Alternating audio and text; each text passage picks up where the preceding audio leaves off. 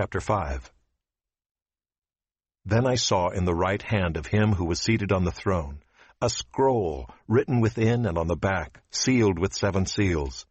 And I saw a mighty angel proclaiming with a loud voice, "Who is worthy to open the scroll and break its seals?"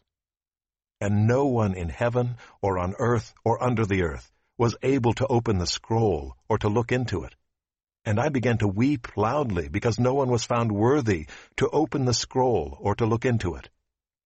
And one of the elders said to me, "Weep no more.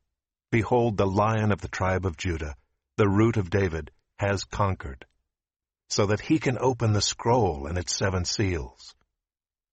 And between the throne and the 4 living creatures and among the elders, I saw a lamb standing, as though it had been slain, with 7 horns and with 7 eyes, which are the 7 spirits of God sent out into all the earth.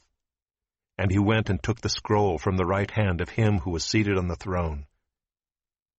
And when he had taken the scroll, the 4 living creatures and the 24 elders fell down before the Lamb, each holding a harp, and golden bowls full of incense, which are the prayers of the saints.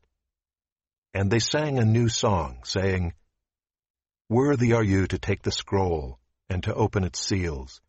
For you were slain, and by your blood you ransomed people for God, from every tribe, and language, and people, and nation. And you have made them a kingdom and priests to our God, and they shall reign on the earth."